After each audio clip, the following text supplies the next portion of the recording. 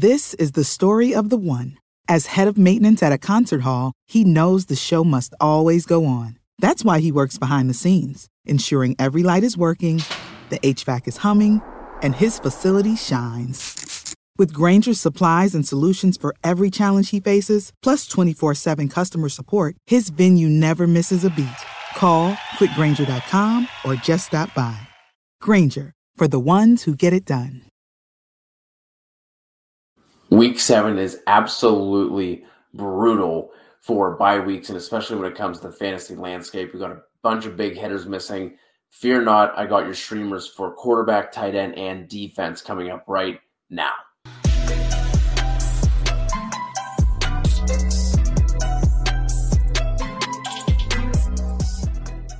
Let's dive right in. Kicking things off at quarterback, my top streamer of the week is going to be Tua Tagovailoa.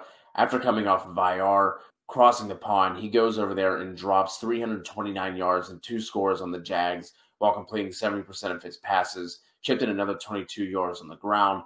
Now he gets a matchup with the Falcons, who, despite being on bye last week, are still tied for the 11th most passing touchdowns given up to quarterbacks, and on a points per game basis are tied for the 6th most. So even with some of the injuries that the Dolphins have on the offensive side of the ball, I think you can still fire Tua up with confidence going up against Atlanta. Next up is going to be Derek Carr. Started off the year really strong. He was leading the league in passing yards and then had 2 absolute dud performances in weeks 3 and 4. He did bounce back in a big way, kind of surprisingly too, going up against a really stout, stingy Broncos defense that going into week 5 had been allowing the second fewest fantasy points per game to the quarterback position. Now Carr gets to go home, gets that matchup with Philly. We're not afraid of that defense at all. On the year, they have given up 12 passing touchdowns, which is tied for 8th most in the league. Speaking of back-to-back dud performances, let's talk about Sam Darnold. I'm going to mention him here again in the streamers video. He is going to be dropped after what he did last week. Barely completed over 40% of his passes, 1 touchdown, 2 turnovers. But fear not, the Giants are coming. And we're talking about a defense that has struggled all year long. Following week 6, the Giants have given up the 5th most fantasy points per game to quarterbacks, including the 10th most yards, and they are tied for giving up the 3rd most passing touchdowns. So I think you can go back to Darnold in this spot. Moving over to the tight end streamers for week 7, there's nothing like bye weeks to remind you of just how gross the tight end landscape is, but here we go. Top stream for this week is going to be Ricky Seals-Jones. Now, obviously last week, Taylor Heineke disappointed. Talked about him on the streaming show last week, but RSJ did not. Caught 4 of his 6 targets for 58 yards and a score. Now gets a matchup against the Packers defense that, again, we're not worried about anything there. They're banged up on defense. They have given up big games to TJ Hawkins and George Kittle, not comparing RSJ to those two. But they also did just give up 49 yards on 4 catches to Cole Kmet, who hasn't had more than 40 yards since week 1. So the Washington defense is still dookie. Rodgers is still going to do his thing, and that's going to force Washington into a negative game script. And I think RSJ has another streaming-worthy week. Second option here is someone who's a little bit more widely owned, but after a trade becomes a much more intriguing option, and that is Zach Ertz. Now, obviously, this one here is all about Kyler Murray, right? Just getting attached to that offense any way you can. Ertz has had a couple of solid games this year, and Max Williams was actually picking up steam before he got injured, so definitely not the worst pickup, and especially for tight end, beggars can't be choosers. But I don't think that the fact that he has gotten away from Goddard and he's the only show in town that he's just going to be this locked-in top 12 guy. I think he's still going to have his dud weeks because of the amount of weapons that are there.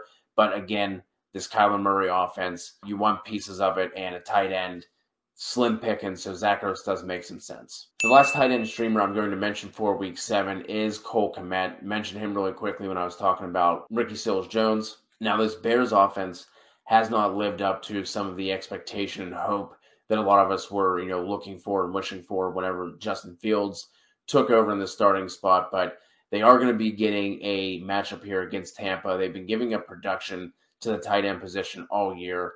They're tied for giving up the 3rd most receptions to tight ends, the 11th most yards, and there's only 3 teams that have given up more touchdowns to the position. So if you're desperate for tight end, I think you can close your eyes and throw the dart at Cole Kmet and have, feel okay about playing him given the matchup. Moving on to defense. I didn't think that it was possible to feel grosser about a position other than tight end, but this week, defense might be the grossest of all. If you need to stream in week 7, hopefully some of these top 3 options are available to you, but they are sitting around 50% rostership. So I'm going to talk about these 3, then hit on 2 more widely available options. So real quick, if they're available, Arizona is the top choice. Going up against Houston, really don't need to go into any more detail other than that. The Saints, they get a matchup with Geno Smith, and even though they had their bye week last week, they're still the number 3 scoring fantasy defense, but again, might not be available. The last defense sitting around that 50% roster mark is the 49ers. They get a matchup with Indy. Now, Wentz has only turned the ball over 3 times this year, but he has been sacked 14 times, which is the 11th most in the league. The 49ers defensive line is going to be healthy coming off their bye week. Colts offensive line is still banged up. This over-under in this game right now is sitting at 45, so not a super high total. The Colts are actually running plays at the slowest pace in the league, and San Fran is sitting at 22nd. So while you might not get a bunch of big plays out of San Fran, a bunch of turnovers, they're probably going to limit the amount of big plays as well. And with these teams playing at such a slow pace, you can at least feel confident that San Fran isn't going to hurt you defensively. Got 2 gross ones here, but they are more widely available. So if you didn't keep your defense, one of these other defenses aren't available to you, here are 2 you can go with. First one I want to touch on quickly is the Dolphins. There are some things to like in this matchup, but the only way I'm touching them is if at least one of their 2 top corners come back with Xavier Howard and Byron Jones. If neither of those come back, I'm not going to be looking to it. I don't think they're going to be a team that's picked up, so you can kind of wait on this one, but that is just one of those grosser teams I want to mention. I didn't think, last week I talked about the Bengals. They came through. So I was thinking that might be the last time I felt gross about one, but week 7 is doing me dirty here. The New York Giants. Listen, I know every team that's gone up against them has just absolutely ran through them. They're not putting up much of a fight defensively, but hear me out. We're looking at a game that has the 2nd lowest over-under on the week. It's actually just 0.5 higher than the lowest one, which is the Patriots and the Jets. I talked about Darnold as a streaming option. I still believe in Darnold as a streaming option, but he has given up 5 turnovers in the last 2 games. The Giants are actually blitzing at a pace that's tied for 7th highest in the league. They're just not getting any pressure. The Panthers' offensive line, however, might provide us some opportunity. They have the 6th worst PFF pass blocking grade, and Football Outsiders has Carolina with the 9th worst adjusted sack rate. Darnold has also been sacked 18 times on the year, which is tied for the 2nd most in the league. So there's some light here at the end of this dark, dungy defensive tunnel. So if one of those top 3 options aren't available to you, I think you could go with the Giants, but hopefully you don't have to reach down this far.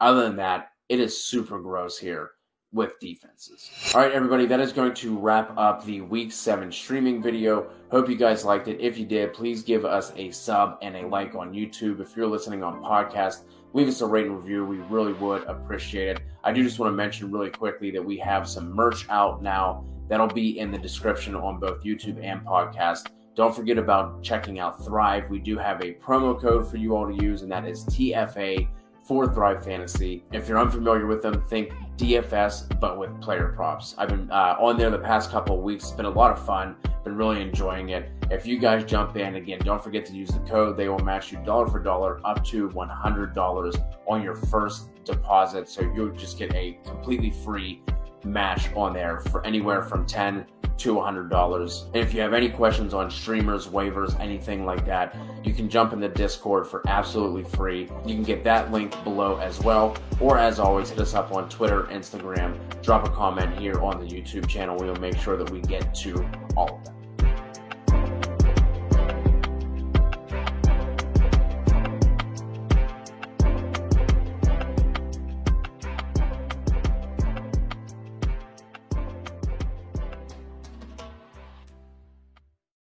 This is the story of the one. As a maintenance engineer, he hears things differently. To the untrained ear, everything on his shop floor might sound fine, but he can hear gears grinding or a belt slipping. So he steps in to fix the problem at hand before it gets out of hand. And he knows Grainger's got the right product he needs to get the job done, which is music to his ears. Call, click Grainger.com, or just stop by. Grainger, for the ones who get it done.